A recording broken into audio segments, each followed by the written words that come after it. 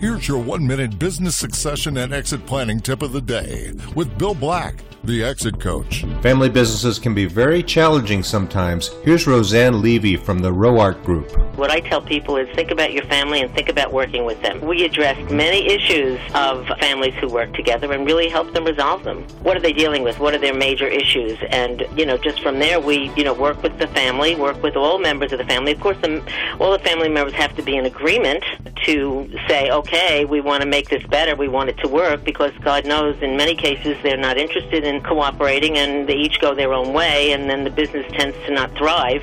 So we're very much on top of what families go through. And I did have one member, I love to share this, who said, gosh, if we could only learn to run our businesses with our heads and not our hearts, we'd be a lot more successful. So that's always stayed with me, and it's really the truth. To hear more tips from over 150 advisors, visit ExitCoachRadio.com.